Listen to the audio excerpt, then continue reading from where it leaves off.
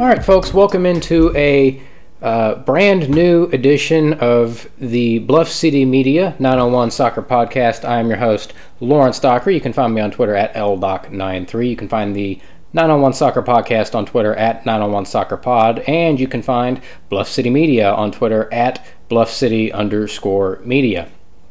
This is the first video edition of the artist formerly known as the 901 Soccer Podcast, now known as the Bluff City Media 901 Soccer Podcast, but you can still find all the content, all the live tweets, all the snark, whatever it is that you're looking for. It was still on the 901 Soccer Podcast Twitter and Facebook pages. We're just now under the Bluff City Media umbrella, and while we're here, go ahead and follow Bluff City Media here on Twitter, and go ahead and subscribe to them. Jump in on their website. They got a lot of good stuff going on. It's not just 901 FC and Memphis American Soccer that we got going on over there. We got a whole bunch of other stuff. We got Tiger football, Tiger basketball, Grizzlies basketball. Looking at we're looking at some other stuff. It's gonna be a lot of fun. It's new, so go ahead and go on and start following them. Sign up for all the content. Become an insider. There's a whole bunch of stuff that you can do over there to stay up to date on all of the sports going on here in the Memphis sports scene. But what we got for you tonight is we're gonna for right now we're gonna do this like we used to do the old podcast, the old audio podcast. So for those of you that were longtime listeners and first time watchers, now you get to see what it'll look like. I hope it's not too displeasing to your eyes, but I do apologize. I do have a face for radio, but this is where we're at, and this is where we're going, and we're gonna do what we can with it. So for tonight, what we got for you is 901 FC opened their season at home at AutoZone Park against Loudoun United, and suffice it to say that it was a disaster. Well, I don't know, maybe disaster is too strong of a word, but it started out like a disaster, and then it turned into just a debacle, I guess you could say, as they fall at home 3-1 to Loudoun United. It's at least the second straight year where they've dropped the season opener, and the second straight year where the home opener was the season opener. They fell last year at home 3-0 to the Pittsburgh Riverhounds. If y'all recall, that was a game where we weren't even sure the game was going to get played because we got hit with a blizzard out of nowhere the night before, which was interesting, and they were able to, the folks down there at AutoZone Park busted their asses to get all the leaf blowers, which turned into snow blowers, to get all the snow and ice and gunk off the field. And we got to play that game. Unfortunately, we fell 3-0. Weather was questionable today. It was drizzly and wet and gross out. When I got down there today, the tarp was on like it was a baseball game. And there was a brief downpour right in the middle of when they were taking the tarp off the field. There was a big downpour, and it caused a couple of, there were some inquisitive minds that wanted to know whether the game was going to be able to be played or not. And luckily, here I am. It's 8:10. We had horror visions of being stuck down there till 10 o'clock waiting for the weather to clear. Luckily, that didn't happen. Although, I don't know, it might have done the team just a little bit better to find some way to delay the game, because they came out. And I guess we'll just jump right into it. The team came out like they weren't aware that they were supposed to be out there. It was not a good start to the game. I don't know that, and I've watched some bad soccer from Memphis 901 FC, primarily in 2019 and mostly in 2020. But the first 30 minutes of soccer against Loudoun tonight was probably the worst 30-minute stretch of soccer I have ever seen Memphis 901 FC play. You want to talk about lost. You want to talk about, I don't know if lazy is the right word, but slow. You want to talk about perhaps in over their head. Anything bad that you want to say about that first 30 minutes, I am not going to push back on, because it was bad. There's no two ways about it. It was bad. And Coach Glass will be the first one to tell you that, and that's what he told me after the game, which reminds me, this is all still very new to me, so you're learning and I'm learning, and we're going along. Once I get everything figured out, this will be a much smoother operation than it is at this present moment, and once I get it all figured out, it's not going to be a problem. But one thing that I enjoyed being able to bring to you, the listeners, last year was in the post game, just recording and dropping some of the audio from Ben Pierman or any of the players into the middle of the podcast. But since this is going to be video, I'm not quite sure how exactly we're going to make that work. There's a lot of bright minds working on this. What do they say in Indiana Jones and the Raiders of the Lost Ark? We have top men working on it. So eventually, I hope to be able to get to a point where I can put the audio from the post game into what you guys are seeing. Maybe there'll just be a video clip, although just sitting there and filming while I'm asking the questions could be a little bit awkward.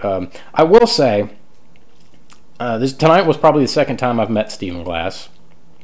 And I mean, I like the guy, but it was almost like a bad first date. It's kind of what it felt like, because last year there were a number of times where I was the only media member at the game, and therefore in the post game was the only media member asking the questions. And if you'll recall, I made the joke that I had all the exclusive audio. That is still the case. I have all the exclusive audio from tonight. Getting it to you is another matter. Then we'll cross that bridge when we get to it. But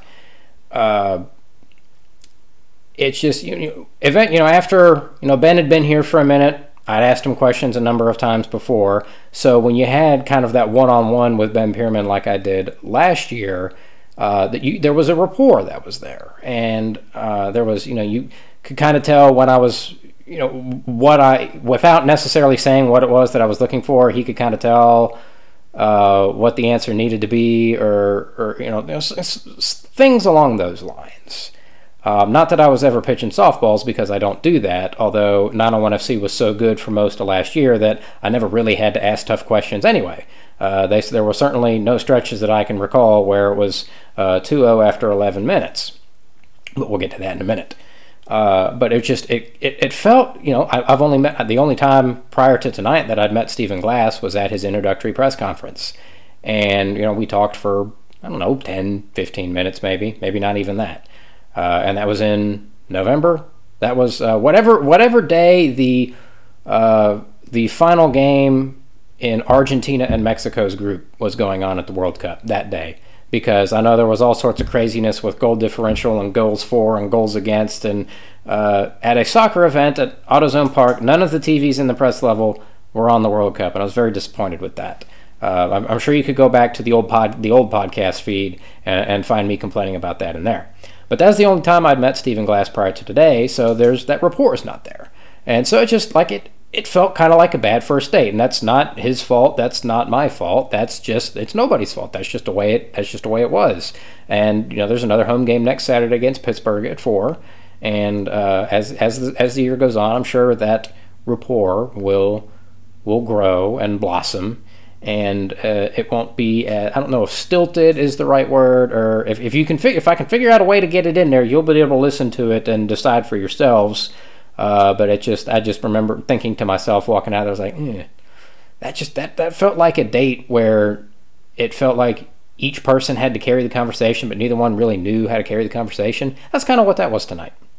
I think part of the reason for that is it's a lot easier to talk and have a good time after a win than it is after a loss.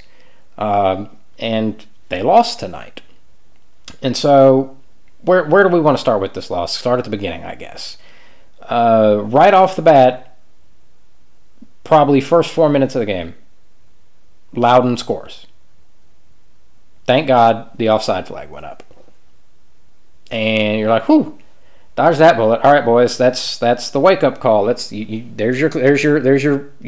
in Apollo 13 when the center engine cuts out when they've launched into space, and Tom Hanks goes, "Looks like we just hit our glitch for this mission." That's what that offside goal should have been. It's, hey, this is your glitch for this mission. And much like Apollo 13, it was not, in fact, the only glitch of the mission. The difference is Apollo 13 made it home alive. 901 FC did not get any points out of the game tonight.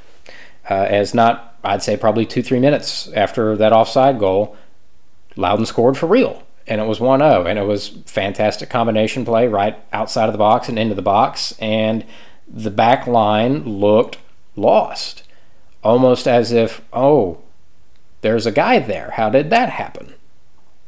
And it's the first game of the season. I get that. They didn't have any, I don't know. In years past, it's felt like they had more preseason games. I know in previous preseasons they did a lot of 80-minute games. I don't know if that was the case. I know, like, in years past they've had a preseason game against the U of M men's team at AutoZone Park, and that's when we were able to bring you the preseason preview for the 901 Soccer Podcast. You get a game under your belt, kind of get back into the rhythm, shake some of the rust off. It preseason for the players, it's preseason for the media too.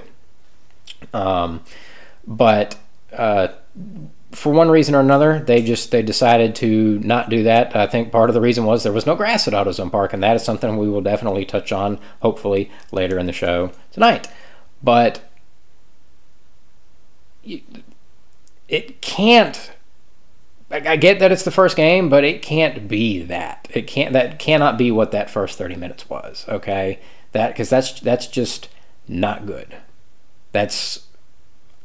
I almost want to call it unacceptable, really, because you cannot give up a goal that gets taken off the board in the 4th minute, and then in the 7th minute give up a goal that was almost identical, and then in the 11th minute give up a goal that took, yes, the second goal, nothing Drew Romig's going to be able to do about that because it took a wicked deflection. It was going this way and hit somebody and ended up going that way.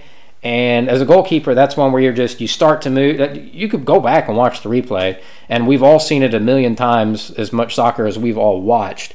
That's one where the goalkeeper starts to go and then realizes the ball's going that way and just kind of stands there like, crap.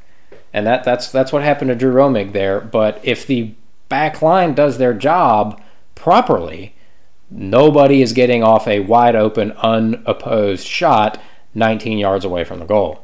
And that's what happened there. Now, I don't know why they started so poorly, and that's something that Coach Glass asked. I was like, what are we looking for against Pittsburgh next week? And he said the focus this week is we're gonna focus on making sure we start well. And I have no qualms with that. That probably should be after tonight. That should probably be a point of emphasis for this week. But you go down 2-0, and it could have been 3-0. And and at this point you start thinking, there was some bad press around this team, both in the off season and in the week leading up to the game. And we were not immune to it. I may or may not have fired off some takes, which is fine. And but the one that really sent up the red flags was the Channel 3 story about Philip Goodrum really not wanting to be here, and how he basically blamed the club and said that he tried to get out, and other teams, both in MLS and in Europe, wanted him, and the club said, "Nah, pal, you're not going anywhere." I've had several people ask me about that, so here's what I'm going to say about that. If that's true, that sucks for Philip Goodrum, because he's a really good player, and I can 100% see him playing in succeeding in MLS, and perhaps down the road even one or two different leagues in Europe. But at the end of the day, you signed a 2-year contract, if I'm not mistaken, and during the offseason, I'm pretty sure that I said, look, now that Ben Pierman's gone, you need to move heaven and earth to keep the best players on this team here, because that is something in years past that 901 FC has struggled with. See Kyle Murphy going to Miami FC. And so I've been hard on Memphis 901 FC, and I've said a lot of bad things about them. Not just for the sake of saying bad things, but because they're true and they needed to be fixed. And I'm going to take 901 FC's side here on this. That Philip Goodrum's a player that 100% needed to be kept in this organization, in this city. And they did that. And I don't care if it was by hook, by crook, by whatever. He's here. And I don't want to question his professionalism. He's a pro. And, that was a rough first half, but it was a rough first half for the whole team. I had one person say it looks like he doesn't want to be here. Maybe he doesn't want to be here, but he's still a professional and he's a damn good soccer player, and if I was Stephen Glass, I'd keep putting him out there. I don't think that he's going to sandbag. I don't think that he's just going to go through the motions and go, well, F it. Like, he's not like, if this was an NBA player, yeah, because that's what NBA players do. NBA players are like that person that that's been divorced 5 times and thinks it was their ex's fault every single time with zero introspection. But that's not, I don't think that, now granted, I've never spent any appreciable amount of time with Philip Goodrum outside of the hallway in front of the locker room.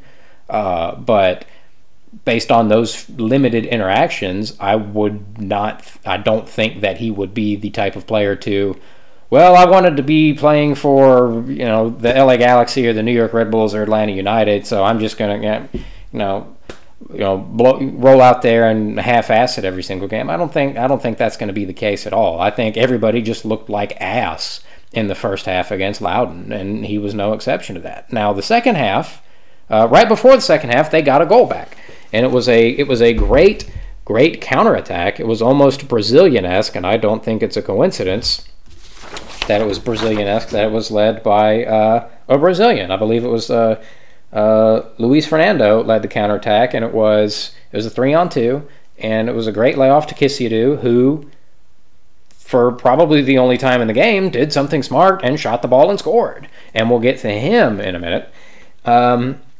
But then in the second half, it's only 2-1, and it probably should have been 3 or 4 to 1, to be perfectly honest, because they didn't play well in the first half. And then I won't quite say that it was like a switch got flipped, but it was almost like a switch got flipped, because they came out in the second half, and this is something that Coach Glass mentioned after the game. He said, despite being a goal down and then eventually being a man down, they looked like the better team in the second half, and I'll give them that. In the second half, they were the better team. And that is something, I've said this before, and I know that I will say it again, but that is something that drives me absolutely crazy about soccer coaches throughout the world. Is you can get shelled 7-0, and the coach will go in there, oh, well, the result didn't go our way, but I think we were the better team. No, you weren't the better team. You lost 7-0. You were not the better team. The second half of that game, 901 FC was the better team. And even after Kisiadu got sent off, and I guess we can go ahead and talk about that right now, that was... Now, okay, so... things got a little bit weird to start the second half. Not 2-3 minutes into the second half, a 901 FC player, I don't remember who it was, and Stephen Glass both got cautioned. And I got to assume the Glass one was probably for dissent. I asked him about it after the game, and he just said, I was just questioning the call, and he decided to flash a yellow card. I happened to be buried in my phone, and so I kind of missed what happened. I don't know what the player got the card for.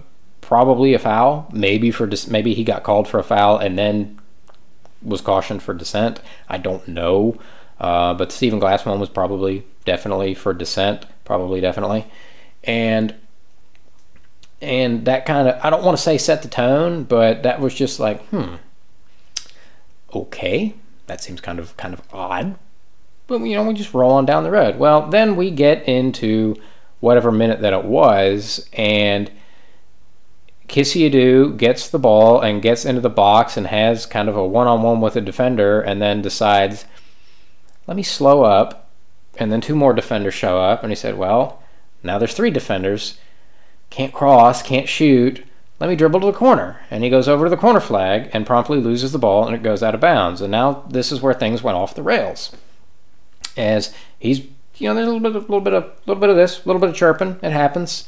Referees in a decent position to handle it if anything goes awry, I thought.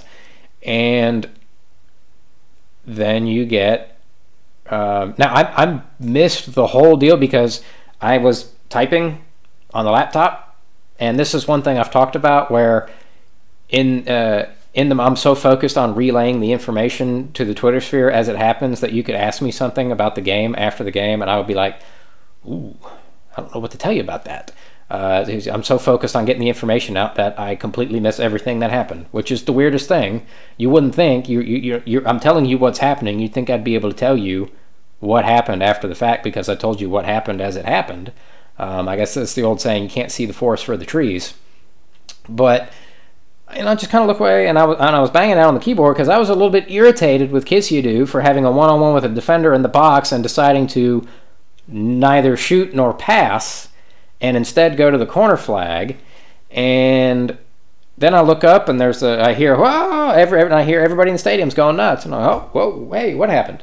Oh, hey, there's a defender on the ground. The referee is going and doing this and shooing some players away. And I'm like, well, somebody must have just got whacked in the face.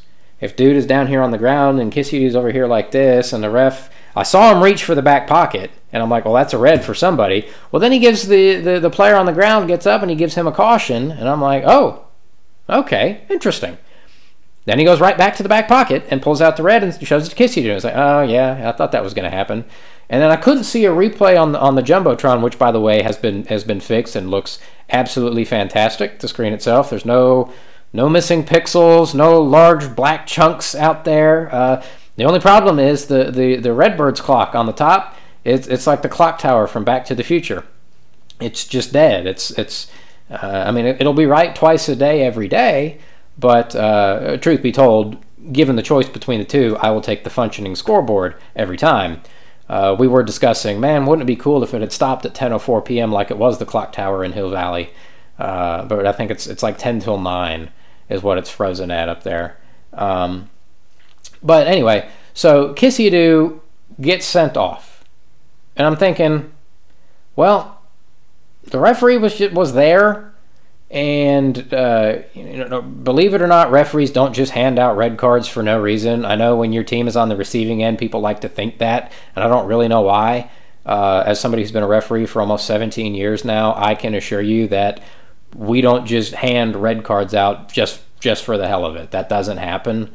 I'm like, well, that red came out for a reason, and he was right there, so I'm not going to argue with it. And then you look at I finally, courtesy of the Twitter sphere, yes, did the Loudoun player make a meal out of the contact to his face neck area? Yes. Dude went down like he'd been hit with a Mike Tyson haymaker. He was not hit with a Mike Tyson haymaker. It was Kisiedu just like that. Because dude had come up and rubbed him on the head.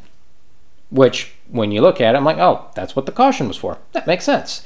And then dude turns around and like that. And so if you're a referee, and to your naked referee eyes, if you're, maybe out of the corner of your eye, even if you're staring right at it from 10, 15 yards away, that looks like pop. That's what it looks like. I can tell you because I've had games where that's happened. And just because I get that people think that it's a soft red card because the defender did actually make quite a meal out of it and elaborate for effect, and it had the desired effect. But a send-off for violent conduct is striking or attempting to strike an opponent. And that falls under this. Whether it was a haymaker or, just because it did not result in fractures, breaks, blood drawn, does not mean that it's not striking or attempting to strike an opponent. And so, if you want to be mad, I can't make you not be mad about that. There is one person to blame for that, and that's Lawrence Kisiedu, for a variety of reasons. A, don't do that. Maybe that's just me, but don't take swipes at people. I get that it's frustrating because dude came up here and went like that, and you're frustrated because you just lost the ball, but that's part 2 to this. If you get into the box and pass or shoot like you're supposed to, instead of stopping, letting 2 extra defenders come up and then dribble to the corner flag and let the ball go out of bounds, that red card doesn't happen. The whole scenario leading up to that red card doesn't happen. One of my more grand life philosophies is if you don't put yourself in a situation where bad things can happen, more often than not, bad things don't happen.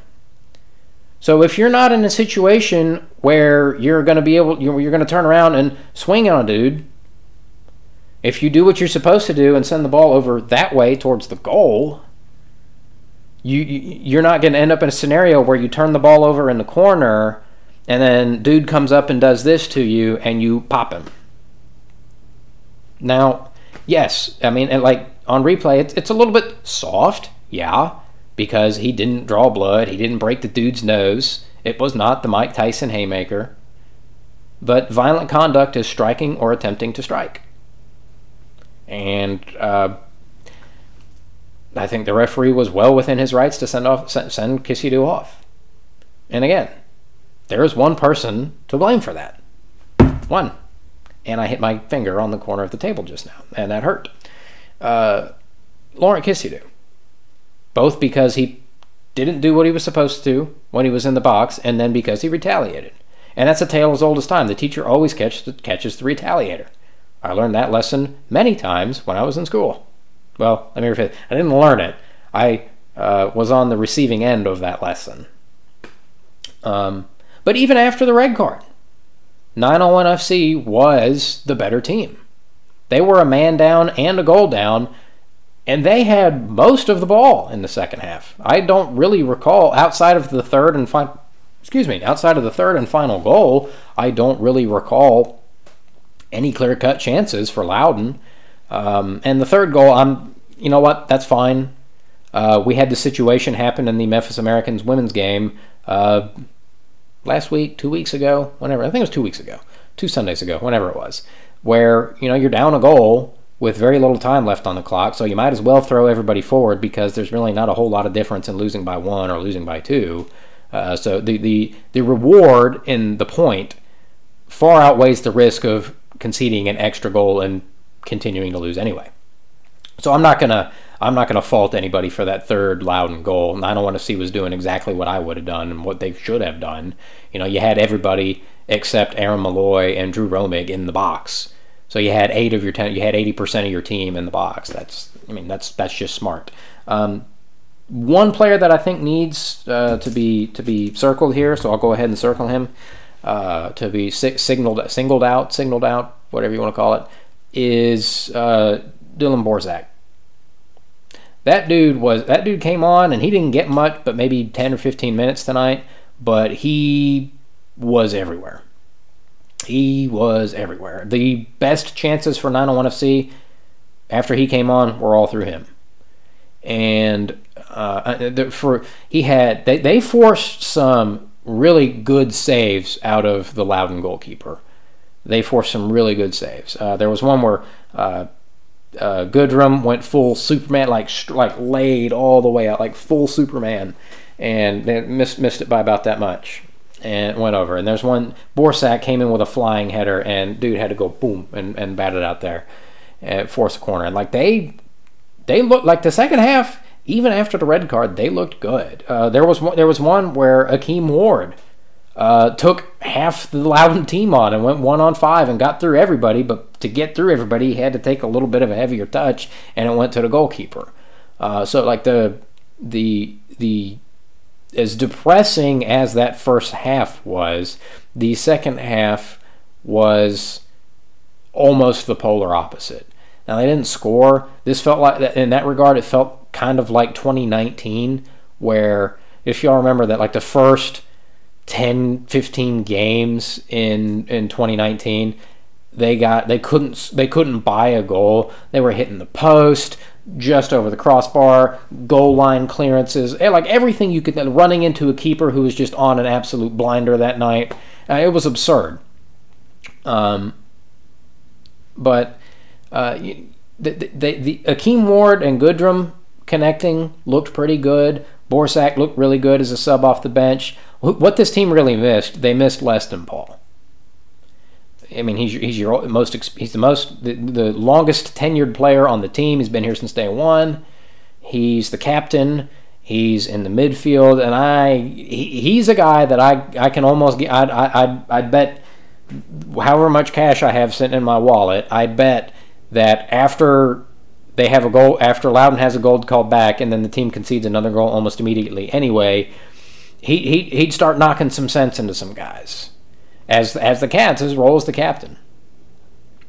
And that's one thing I spoke to Coach Glass about after the game. It was like, when is Leston Paul going to be back next week? He said, probably not next week, but hopefully, real soon after that. He picked up an injury in training, and I think right here on the game notes, what does it say?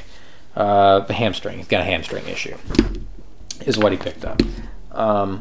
So that was a little bit frustrating, and I don't want to quite say understandable, because no showing in the first 30 minutes of the game, I don't know that I'll ever understand that. This isn't the Charleston game last year where Charleston they gave up 5 goals and had 5 people kicked out of the game. And the writing was on the wall for Ben taking that job after that game, and I didn't realize it after I chatted with him after the game. That's a different discussion for a different day.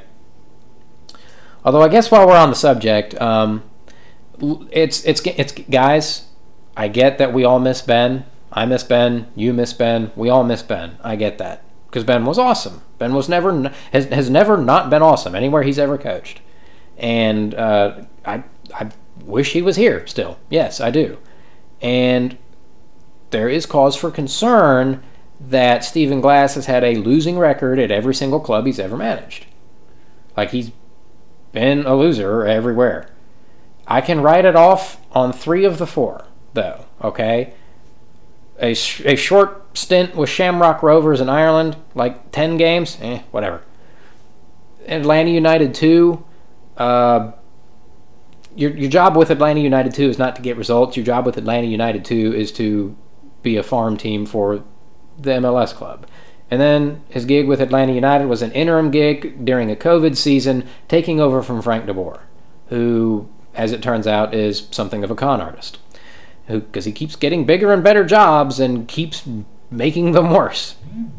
The only one that that would really cause me concern is his poor run with Aberdeen in Scotland. Not Aberdeen, Mississippi, Aberdeen, Scotland.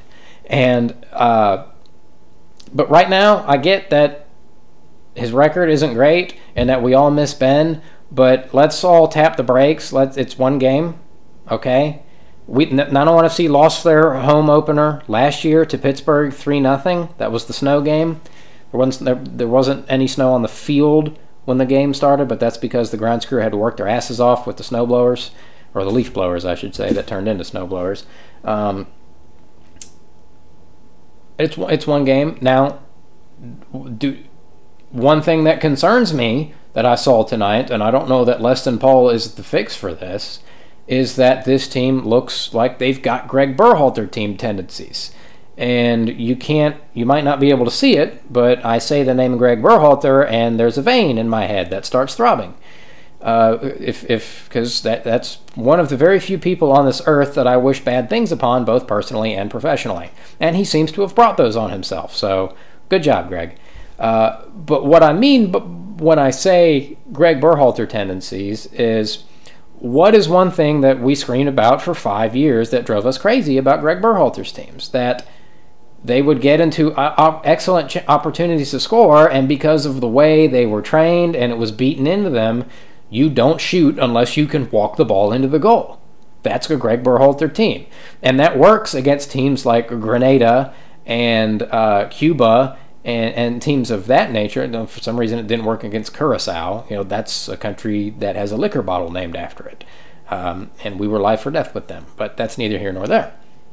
But there was, in the build-up to Kisiadu send-off, that's what that felt like. There were a couple of other times, too many touches in the box. It's too early in Coach Glass's tenure and too early in the season to declare that's what this team is going to be. Let's at least wait until we're through that Open Cup game in Knoxville in early April before we start making proclamations about what this team is and isn't, especially with your captain and longest tenured player out injured. But if the tendencies do exist for a reason, kind of like the old saying, how stereotypes exist for a reason, which is, I mean, it's not always the case, but there is a reason that they exist, and that is something that I noticed tonight, and that's not something that I'm happy about, contrary to what my smirk may say. But, you know, it stunk tonight. It did. And, you know, there was doubt whether the game was even, going to get played tonight because there was no grass early in the week. As recently as last weekend, I had people sending me pictures like, there's not a single blade of grass. Like, it's all dirt, no grass anywhere. And I asked around, and word came down was like, the sod's here, it's getting put down, and we're playing. All right, cool. And the grass got put down. Shout out to the grounds crew at AutoZone Park for getting that all sorted out. I'm sure that took a hell of a lot of doing to get sod, put down and sewn and stitched together and all that good stuff in, what is today, Saturday? So in 4 or 5 days. So I'm glad they got it done. I'm glad the scoreboard is the Jumbotron is fully operational and functioning the way it's supposed to. That's good. I like that. That's one thing. That's still from last season, the episode where how do we improve Memphis 901 FC's attendance is still the most listened to episode from last year, by far. Even more than our playoff games, even more than the war of words we had with the scumbags from Detroit, even more than the Ben Pierman's gone meltdown I had, even more than some of my Greg Berhalter rants. That is still the most listened to, and one of the things we said was fix the Jumbotron. The Jumbotron is fixed. They did what we asked. It took them a while, but we got there. Chalk up a win for, I don't know who do we attribute that win to. Let's all take credit for that win. Everybody, the organization, the team, the fans, the media, let's all take credit for it. But there were still some issues. Found out one of the joys, and anybody that knows me knows that, contrary to my young boyish appearance, I am a crotchety, angry old man.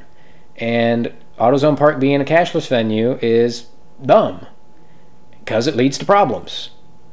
Like when I saw there was a fan, a good, I won't say good friend, a friend that is a listener of the program was complaining about issues with food credits. And there was a system issue. Well, you know when there wasn't a system issue?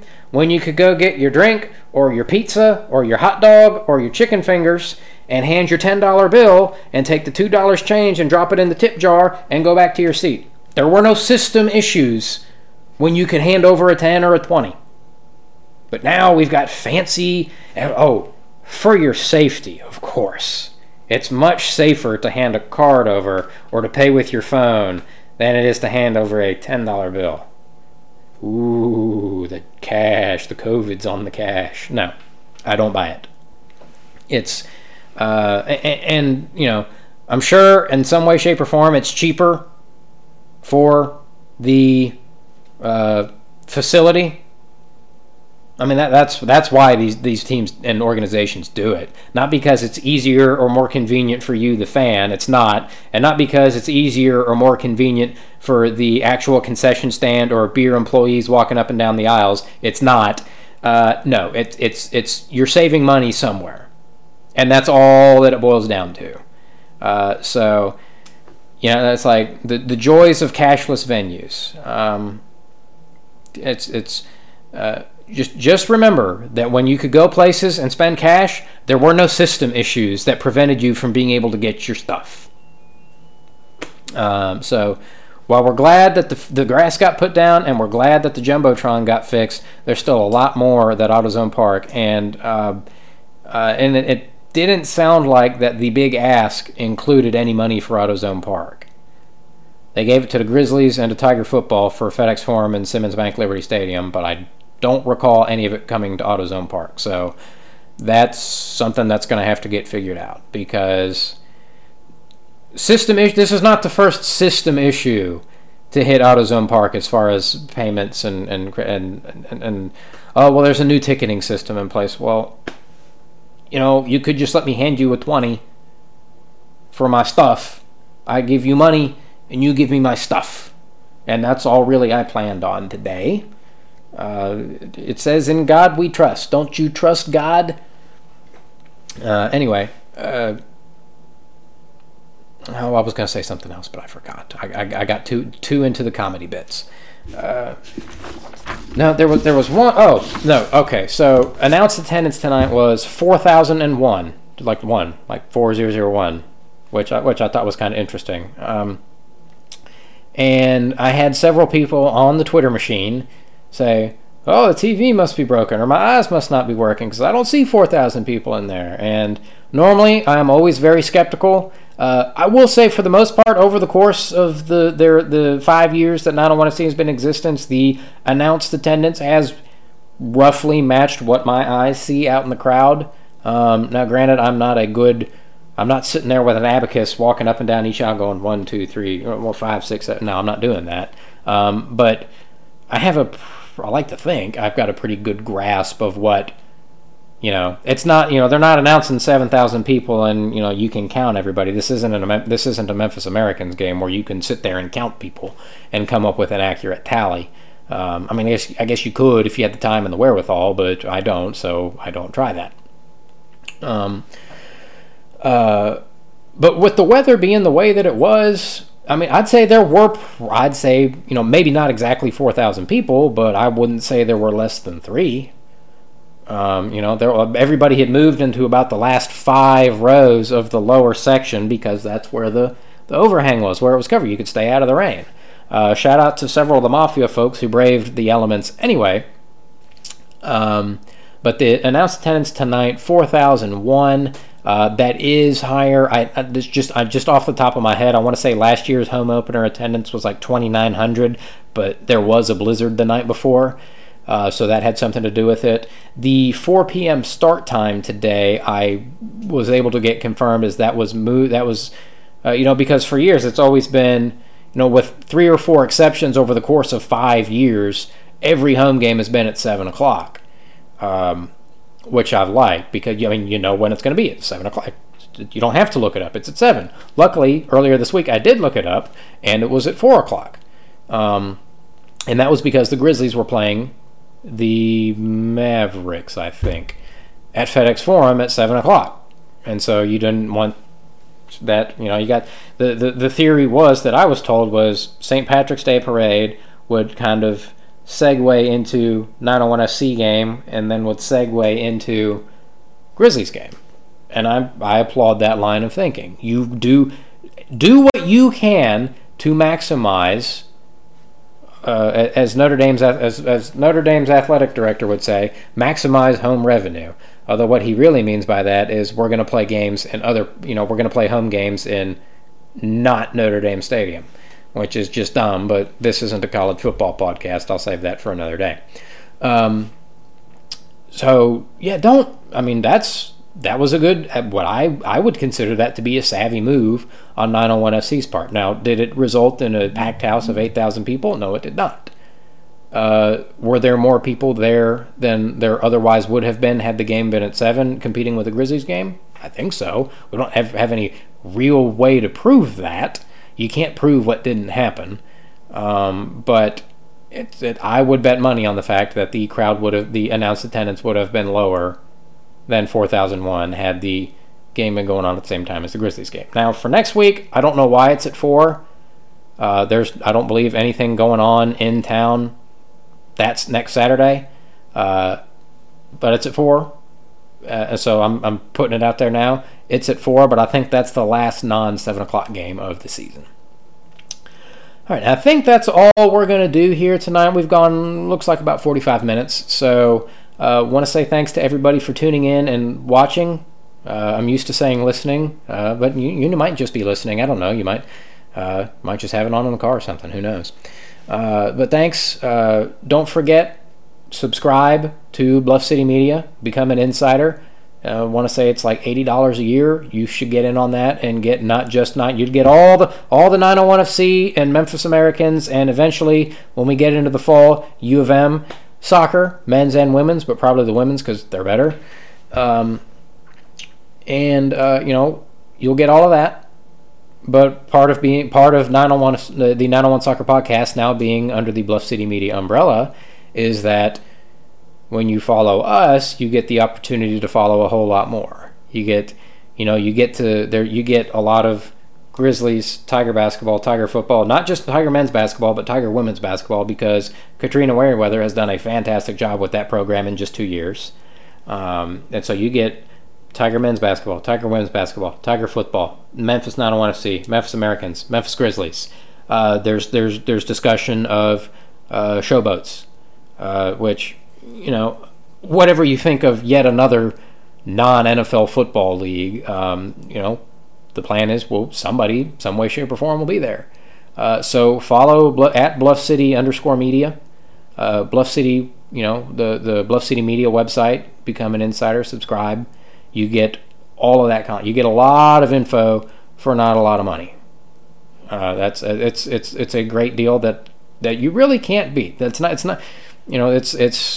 a local version of The Athletic, but better. You get to put a face to the voice and the names and the Twitter personalities. I do apologize for my face for radio, but thanks everybody for listening. Excited to bring you a new version of the 901 Soccer Podcast here as part of the Bluff City Media umbrella. Thanks everybody for tuning in, for listening. I'm Lawrence Dockery. You can find me on Twitter at LDoc93. You can find the 901 Soccer Podcast on Twitter at 901 Soccer Pod, just like you always have. But now you can also find Bluff City Media on Twitter at Bluff City _media. And check them out on the website. You can also, the Facebook page for the 901 Soccer Podcast, 901 Soccer, just like it's always been.